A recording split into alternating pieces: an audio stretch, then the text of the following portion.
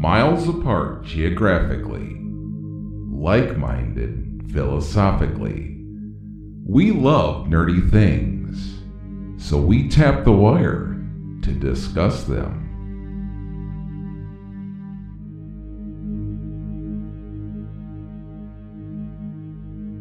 Welcome to the latest episode of Tap the Wire and Too Boldly Pod. That's right, this is going to be a crossover episode of both of my podcasts that I do.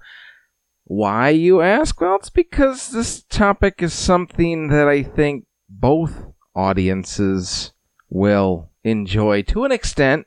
It's definitely something that I am very passionate about and something I've kind of been wanting to talk about for a while. And how this whole subject actually came up was during our last episode of Tap the Wire. Aaron asked me if or when I was going to do another Doctor Who episode of Tap the Wire. And at the time I told her, I was going to wait until Jodie Whittaker's tenure was complete, and then kind of do a synopsis, a recap, if you will, of it. And then I got to thinking, you know what? We have to wait all summer for her final episode to air, when I can kind of summarize everything right now, and then maybe do kind of a bow on the cap of the whole thing this fall. So what we'll do today on this episode is we'll kind of look back at her tenure and series runner Chris Chibnall's tenure as the Doctor and the showrunner over the past, well, technically 4 years, but only 3 series. And I rewatched her entire tenure up until the Sea Devil episode this past Easter, just a month and a half or so ago. And I've done that over probably the last week or 10 days or so. Predominantly watched most of the series this holiday weekend. And this will shock nobody. I kind of kept notes as I was going of stuff that maybe I want to talk about during the podcast. And I got to thinking as I was sort of structuring it in my head how I wanted to do it, and I looked down at all the notes that I kept for the whole thing. And I don't think, because I had notes for like every single episode for all 3 series that she has been in, and I don't think I want to do that, because I think that would bore people to sit here and just go episode by episode and talk about them. So I just kind of highlighted some of the more pertinent things that I think I want to cover. And what we'll do is we'll go series by series and sort of highlight some of the episodes and kind of give you my thoughts about the whole 3 seasons in general, her tenure in general, and we'll talk a little bit about what other people have to say about it as well as we go on. Actually, you know what? I'll probably save that for the end, because we'll get to that at the end. But Jodie Whittaker made her debut in 2018, or Jodie Whittaker as the Doctor, Chris Chibnall as the showrunner, and he was predominantly the main writer for a good portion, not the whole series as of now, but a lot of the episodes were written by him. So that's kind of, when we get to the end of this, a lot of people are kind of snide about her and him in general, and that's, we'll get back to that at the end. But as I stated, it debuted in 2018 with the episode The Woman Who Fell to Earth. And in that episode, obviously, we met all the new companions with Ryan Sinclair and his step-grandfather, Graham. And we also met the third companion, Yasmin Khan. And that aspect of the series was not necessarily new. It was sort of a throwback to the 80s, late 70s, early 80s, when they had 3 companions in the TARDIS with the Doctor at the same time. It kind of expands the possibilities of storylines. And in that first episode, you have your typical just regenerating Doctor, so she's still trying to figure out who she is and trying to find her TARDIS and all of this. And then, of course, something happens along the way where she eventually finds her way and realizes that she's the Doctor and has to save the Earth and everything. And in it, we met the character Tim Shaw, or Tim Shaw, depending on how you want to say it. And initially, I was thinking in that first episode, it was a good first episode. I wouldn't call it a great first episode. I would say for people that maybe tuned in to Doctor Who for the very first time, for the woman who fell to Earth, it might not have been the best episode to dive into, but it wasn't terrible. And all in all, I didn't think it was a bad first episode, but I thought she did a wonderful job of taking the reins of the Doctor and sort of incorporating segments of past Doctors into the personality that she portrayed as her Doctor. And you could see that right from the get-go. She sort of had a little bit of the Matt Smith 11th Doctor, sort of goofiness, but seriousness at the same time. She had a little bit of the 10th Doctor's guarded, doesn't really tell you anything.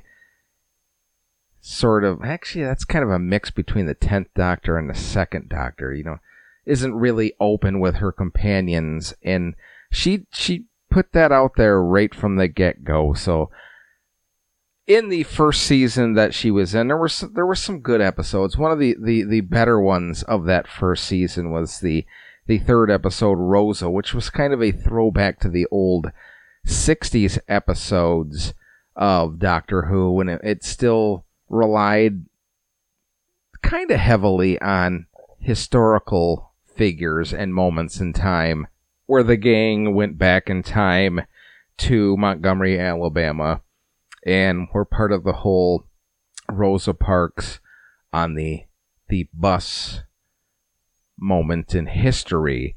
And it was an interesting, well-structured, kind of, like I said, throwback to the old 60s episodes with the modern twist to it. So that was a fun little throwback to the episodes of the early days of Doctor Who. Another kind of throwback type of episode, kind of thrown back to the Russell Davies era, in my opinion, was the Arachnids in the UK episode, which followed up the Rosa episode. And one thing with the Russell Davies tenure when Doctor Who restarted in 2005 was he kind of had some of these episodes that really had some absurd creatures in it. And Stephen Moffat kind of continued that a little bit when he took over for Russell Davies, with dinosaurs on a spaceship and episodes like that. But that seemed to be a staple that Russell Davies kind of put his imprint on when he rebooted the show, was kind of have these crazy monster creatures and whatnot. And Arachnids in the UK was an episode just like that, with a little bit of a political undertow, a little social speech, a little social lecture underneath of the whole thing, with, burying toxic waste, and these spiders got into it and grew to gigantic portions and whatnot. So another fun little throwback episode was the episode The Witchfinders, which actually co-starred Alan Cummings in the role as King James. And that was kind of a tip of the hat to the episodes. I kind of reference this a lot in previous podcasts talking about Doctor Who is when Tom Baker, or the Fourth Doctor, was having his run, they sort of structured the series, not completely, because there were still space episodes, but a lot of them were sort of more macabre and kind of leaned on little medieval times or whatnot. And that's sort of what this episode was a tip of the hat to, the Witchfinders episode, which was a fun little look at King James and the whole burning of the witches or drowning of the witches and the witch trials back then. So that was a fun little episode.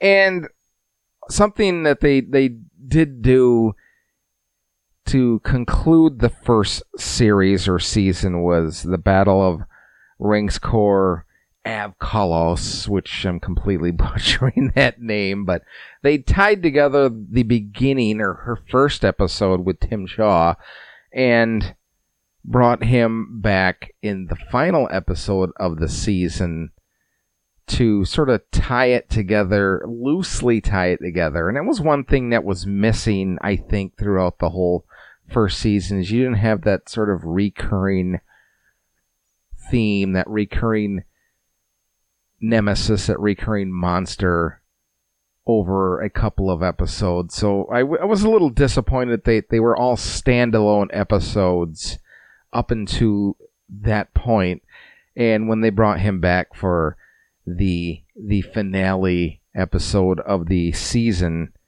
it was a good tie-in together. Now, all in all, that first series or season, I remember the first time I seen it and watched it in 2017, I thought, it was good. It wasn't great. And then this past week when I rewatched it, I still thought they were really, really good episodes. They weren't the best Doctor Who that I had ever watched, but they were very good. And they're episodes that I will go back and watch again. And that's one thing, and this is no fault of Peter Capaldi, because I really thought he had so much potential going into being the Doctor. I think he was sort of let down by the writing of his tenure as the Doctor. And I don't really go back and watch many of his episodes, but I think this first season, it won't be one that I constantly turn on and watch over and over again, but it was a fun beginning for Jodie Whittaker in season number 1.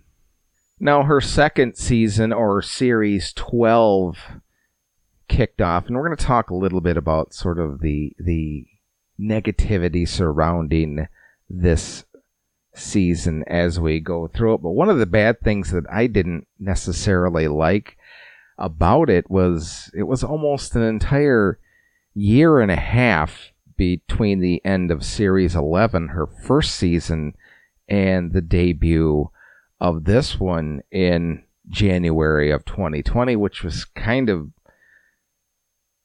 ironic, I guess, because by the time this series concluded was right when COVID was really blowing up.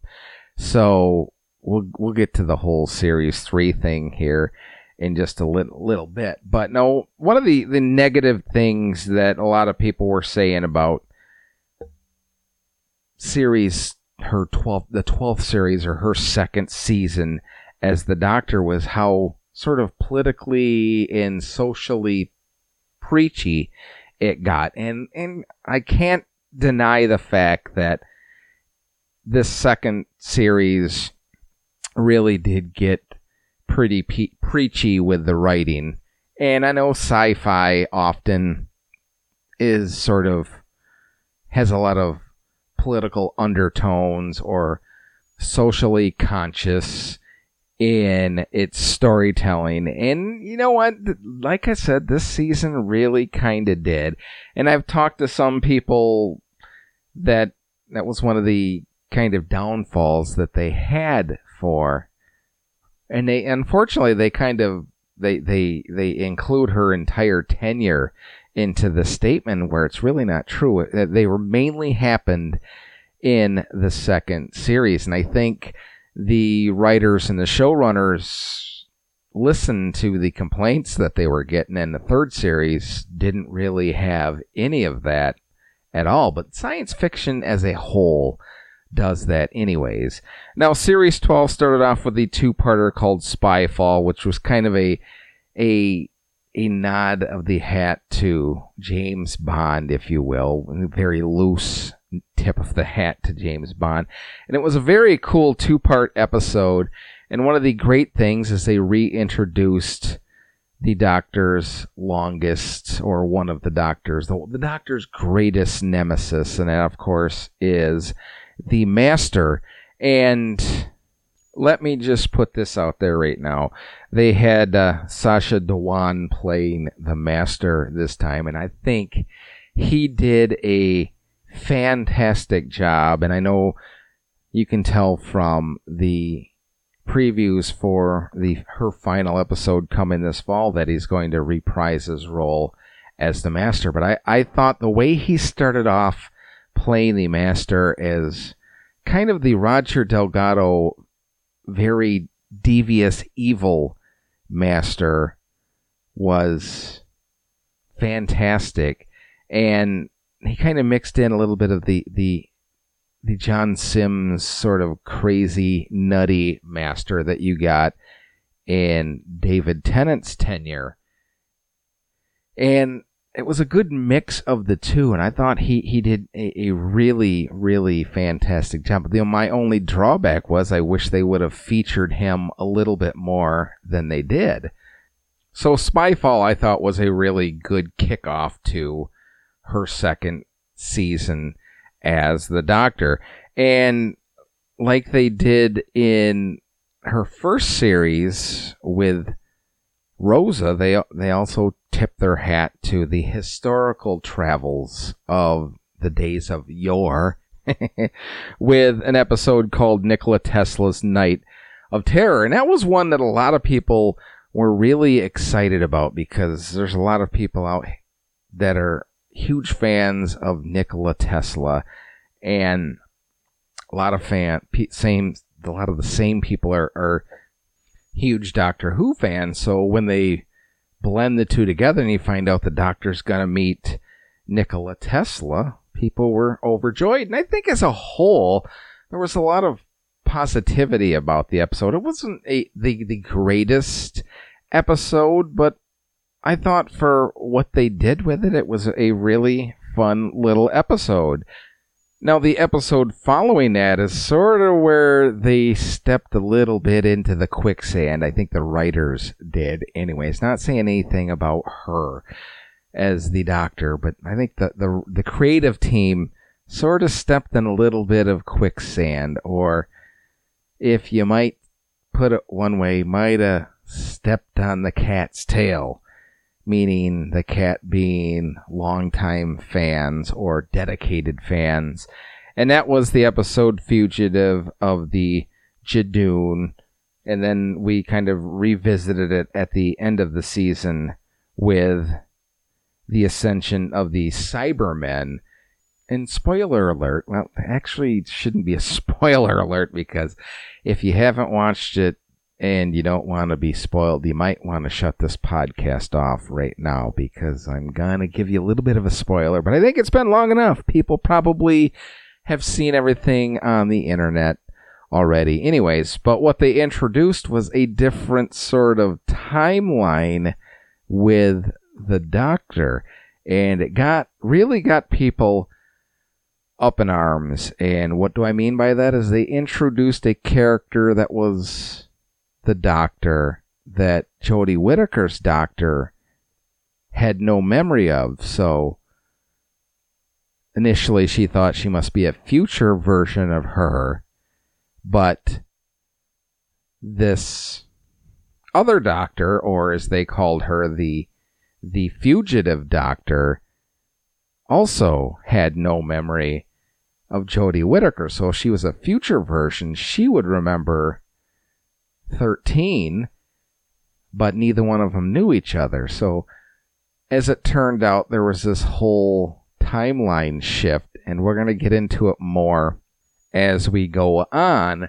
But the basic semblance of it is the Master returns and tells the Doctor that her memories are incomplete, and she's actually the creature that sort of created the whole Time Lord species. And she isn't necessarily a Time Lord. She's an orphan that was found by a woman named Tecteun from the species of the Shobagan, who were the inhabitants of Gallifrey.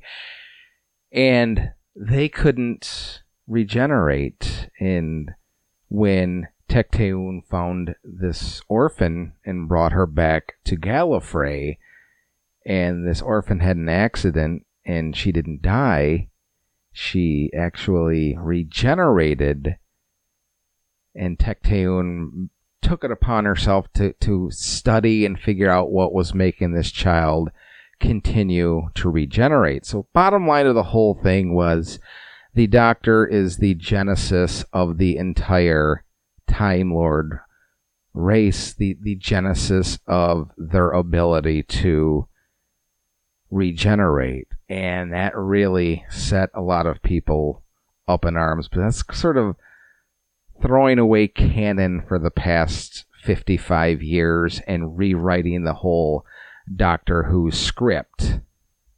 Now, I totally get why people will up in arms about that, because I have to freely admit, when J.J. Abrams rebooted Star Trek in the early 2010s, I wasn't a fan with the whole Kelvin universe reboot of that either. So I get why people were upset with it. But you know what? All in all, the second season, even with all its sort of preachy episodes that they incorporated into it, and that whole big reveal that everything we knew for the previous 55 years wasn't, in fact, what was really true, it was a pretty good episode. And I understand the reasoning behind Chris Chibnall's idea of doing that, because if you're a fan of the show, and I'm not even saying I'm the biggest Doctor Who fan out there, I'm more, I don't want to say, I hate saying I'm knowledgeable, but I know a little bit. I've watched it more and noticed more things or studied more things than sort of your passive Doctor Who fan has. And that includes watching it, all the old episodes, the 60s, 70s, and 80s episodes as well. It's really apparent more so in the 4th and 5th and 6th Doctor in the 70s and early 80s. But it's also a little bit apparent with the 2nd Doctor that the Time Lords kind of have this little guarded reverence towards the Doctor. And you never quite get an explanation as to why the Doctor's able to get away with all this stuff when they're such a prim and proper, allegedly prim and proper race. Why he or she gets to get away with everything, like stealing the TARDIS and bucking their traditions and all of this stuff. And going back, I kind of get why Chris Chibnall did that. You see now, he's explaining to you why the Time Lords had so much patience and reverence for the Doctor, if the Doctor was the one that gave them this ability to regenerate. So I get people's anger about the whole storyline, but I also get Chris Chibnall's reasoning for creating that story, and it makes sense to me, actually. And before we get into her 3rd and final season, I'll sort of bring up the holiday specials, which I wasn't really going to talk a ton about. One thing about the holiday specials, where all of them featured Daleks. I don't know if that was a conscious choice to do that, or it just sort of happened that way, but all 3 holiday specials to this point all featured the Daleks in them. And this one, after season number 12, marked the departure of Graham and Ryan from the TARDIS, and Yaz decides to stay with the Doctor, which, kind of happened a lot in the older days. But it seemed like with the rebirth of the series in 2005, they sort of stuck with companions, at least through 10 years or whatnot, unless the actor or actress decided they wanted to move on. Actually, now that I think about it, the only time there was Doctor turnover where a companion stayed was Rose with 9 and 10, and Clara with 11 and 12. They always kind of recycled the companions as well. So Ryan and Graham leaving kind of opened the door for sort of a storyline they were building up to that I didn't really see coming, and I'll talk about it more in a second. But Series 13 debuted and like I said at the beginning of Series 12, Series 13 didn't debut for, again, well over a year and a half later, this time in October of 2021.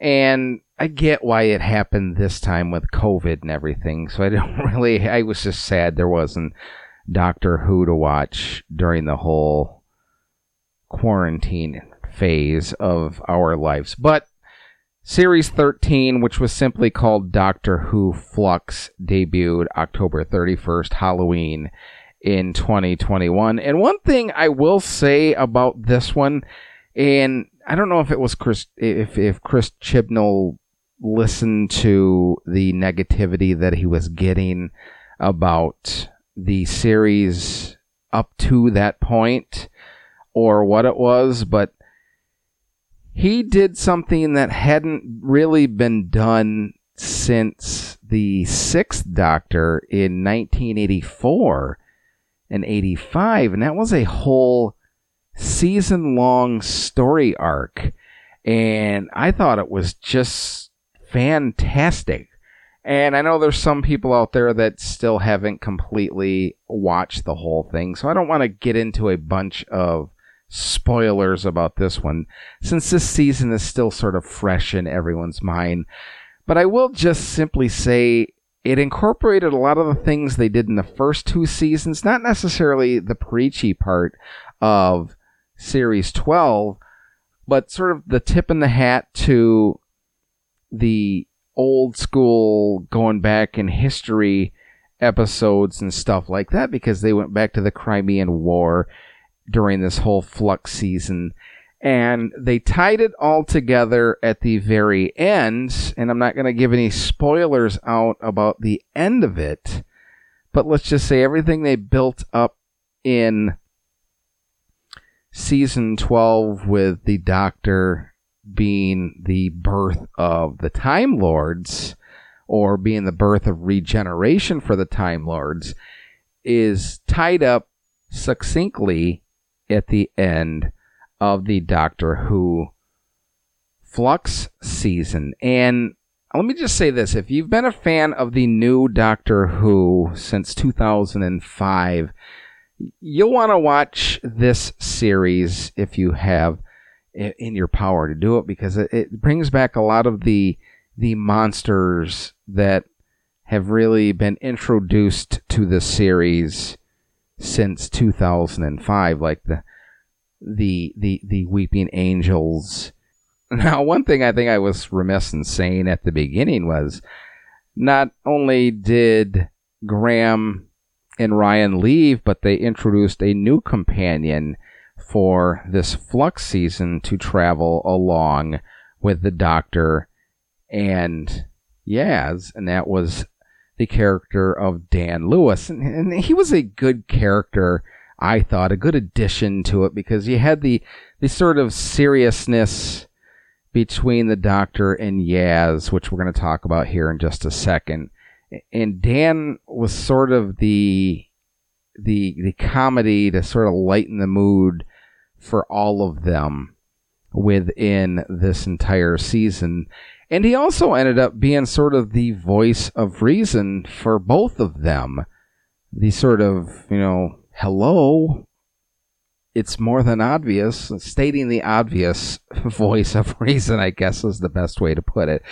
But at the very end, and like I said, I'm not going to give spoilers about the Flux season in case people haven't seen it yet, but one thing they sort of culminated it with is this budding or wishful romance or crush that Yaz has on the Doctor, and showed signs that the Doctor sort of had these same sort of feelings for Yaz. And that's something, I know they did it with Rose, and they played it a little bit with Martha having a crush on the Doctor, and Clara having feelings for the Doctor before, since 2005, since it came back. But that's something I really have always enjoyed about the original Doctor Who, is they left the romantic portion of storytelling out of Doctor Who, and they kind of brought it in a little bit with Rose and Martha and Clara, like I said, for their rebirth in 2005. And they hinted to it with Yaz and the Doctor here on this one. It's the only minor thing that I have to say about the whole thing was I really wish, just let the companions, be the best of friends. You don't have to insert romance into it. They get themselves into enough dramatic situations where you don't need to instill drama by including romance. But that's just me. Maybe that's just the old school sci-fi fan in me. I don't know. So all in all, I think the whole Flux season, at least everything that I read and noticed people saying, was sort of recaptured the energy that the series had sort of lost in Chris Chibnall's first two seasons. And there's still the naysayers out there that whine about terrible writing, which I'm going to actually stand up for them on this rewatch, because the writing has not been bad these entire 3 years. Could it have been better? Could have some of the episodes been better? Absolutely. Could it have been a little less preachy in Series 12? Yeah, but that's sort of the way of the world with TV and entertainment now, is they tend to have sort of a social message or a political message, and that's just the way it is. And it's not really anything completely new. It's just it's less subtle now than, say, it used to be in the 60s with, for example, the original Star Trek. They had those political messages, those social messages in there, but they were so subtle that they didn't offend people. And these were a little bit more out there and in your face. And in a world of social media where people get offended by somebody swatting a fly, of course people had to get upset about it. But I don't think the writing was bad. I thought it was actually pretty damn good. Better the second time, when I actually sat down and really, really paid attention to everything. Because when I watched them the first time around, when they first aired, I thought they were good. I didn't think they were great. Some of these episodes were actually pretty damn great. And the whole Flux season is pretty damn great. I mean, there's a couple of low spots in the middle, but you get that with everything. You can't have end-to-end action for an entire season. And if you do, that series is going to burn out fast. And the other thing, and I'm just going to put this out there right now because it's really bugged me since they announced Jodie Whittaker as the next Doctor, and that's the fact that there's so many sexist people out there that couldn't get over the fact that they hired a woman to play the Doctor. And you know what, folks? If you quit watching it, or you had an attitude watching it that you weren't going to like it, and you convinced yourself you weren't going to watch it or weren't going to enjoy it because she's a woman, and damn it, the Doctor is a man. Well, no, the Doctor's not a man. The Doctor's actually a frickin' alien that can regenerate. So, get over yourself. I think Jodie Whittaker has done a phenomenal job as the Doctor. She's taken portions of Patrick Troughton and Matt Smith and the quirkiness of other Doctors and incorporated it into her Doctor, but she's also had that sort of mysterious bit, that little conniving bit that you also saw with, say, 10 and a little bit with Tom Baker and Doctors like that, where they flat out lie to you because they don't tell you everything, but they always have a plan in place. You just don't know what's going on. They're not completely honest with you, but they get the job done in the end. And I think she has been phenomenal as the Doctor, and I'm guessing that if I was to rank my Doctors right now, and it's hard to do this with recency bias, but she'd probably be somewhere, I would guess, in the middle to upper half of my rankings of the Doctor. I think she's been that good. And I started this whole thing off talking about, Capaldi had so much potential to be a great Doctor, but I think the writing sort of let him down, and that a lot goes into them shifting the show more about a companion than the Doctor. But he's the reason, or that's the reason that I would have him so far down on the list, because I think he could have been a great Doctor. They just didn't give him the opportunity to do it. And whether or not you believe that the writing for her tenure was bad or not, which I just said I don't think it was, but if you're somebody that thinks it is, you have to give her kudos for the job that she has done in that case, because she has really taken the role of the Doctor and not only made it her own, but she's also done it in such a way to sort of tip her hat to the actors that came before her by incorporating some of their mannerisms into her Doctor. And that's not like Capaldi always kind of pulled out lines that other Doctors used, and I wish they would have done that more with him. But she didn't say the lines that other Doctors said, even though she did on occasion, but they all do. But she took the mannerisms of previous Doctors and incorporated it into her Doctor.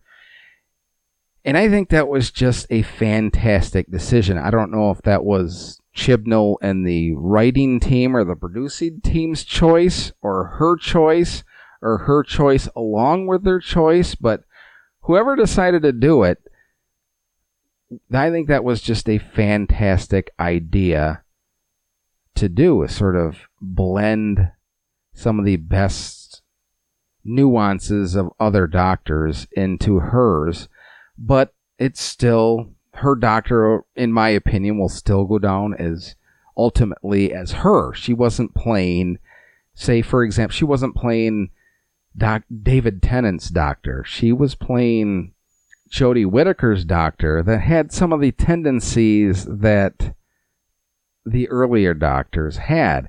And I think that is something to be applauded. Kudos to you. So, all in all, I've loved her as the Doctor. I'm going to be sad to see her go, and she's only got one episode left to go coming up this fall. And I realize they all 3 years and go for the most part. So, I'm not surprised that she's going, but I just thought she's been great. And she shouldn't have to hear people talk about the Doctor's a man, damn it, because she's taken the role And she's done just as good, if not better, than more than half of the men that have played the role, in my opinion. So if you have any thoughts about Jodie Whittaker's tenure, the episodes, the 3 seasons that she was the Doctor, let us know on Facebook or Twitter at Tap the Wire or Too Boldly Pod.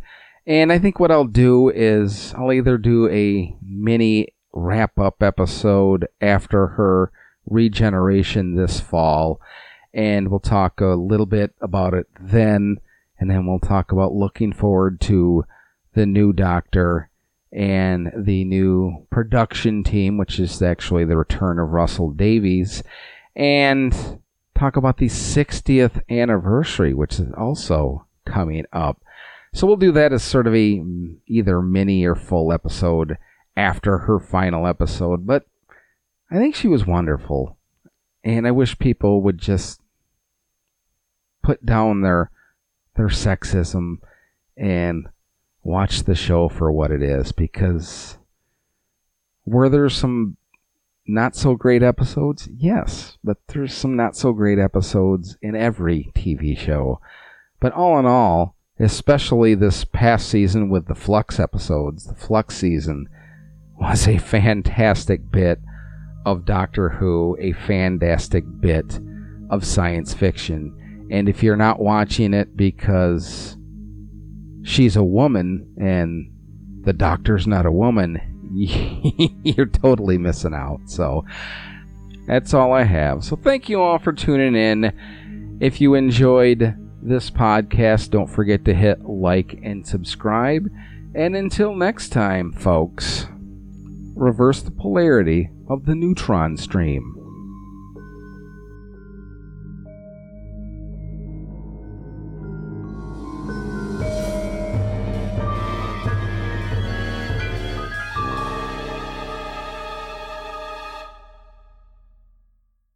Your intel threat level for this episode has been deemed at low.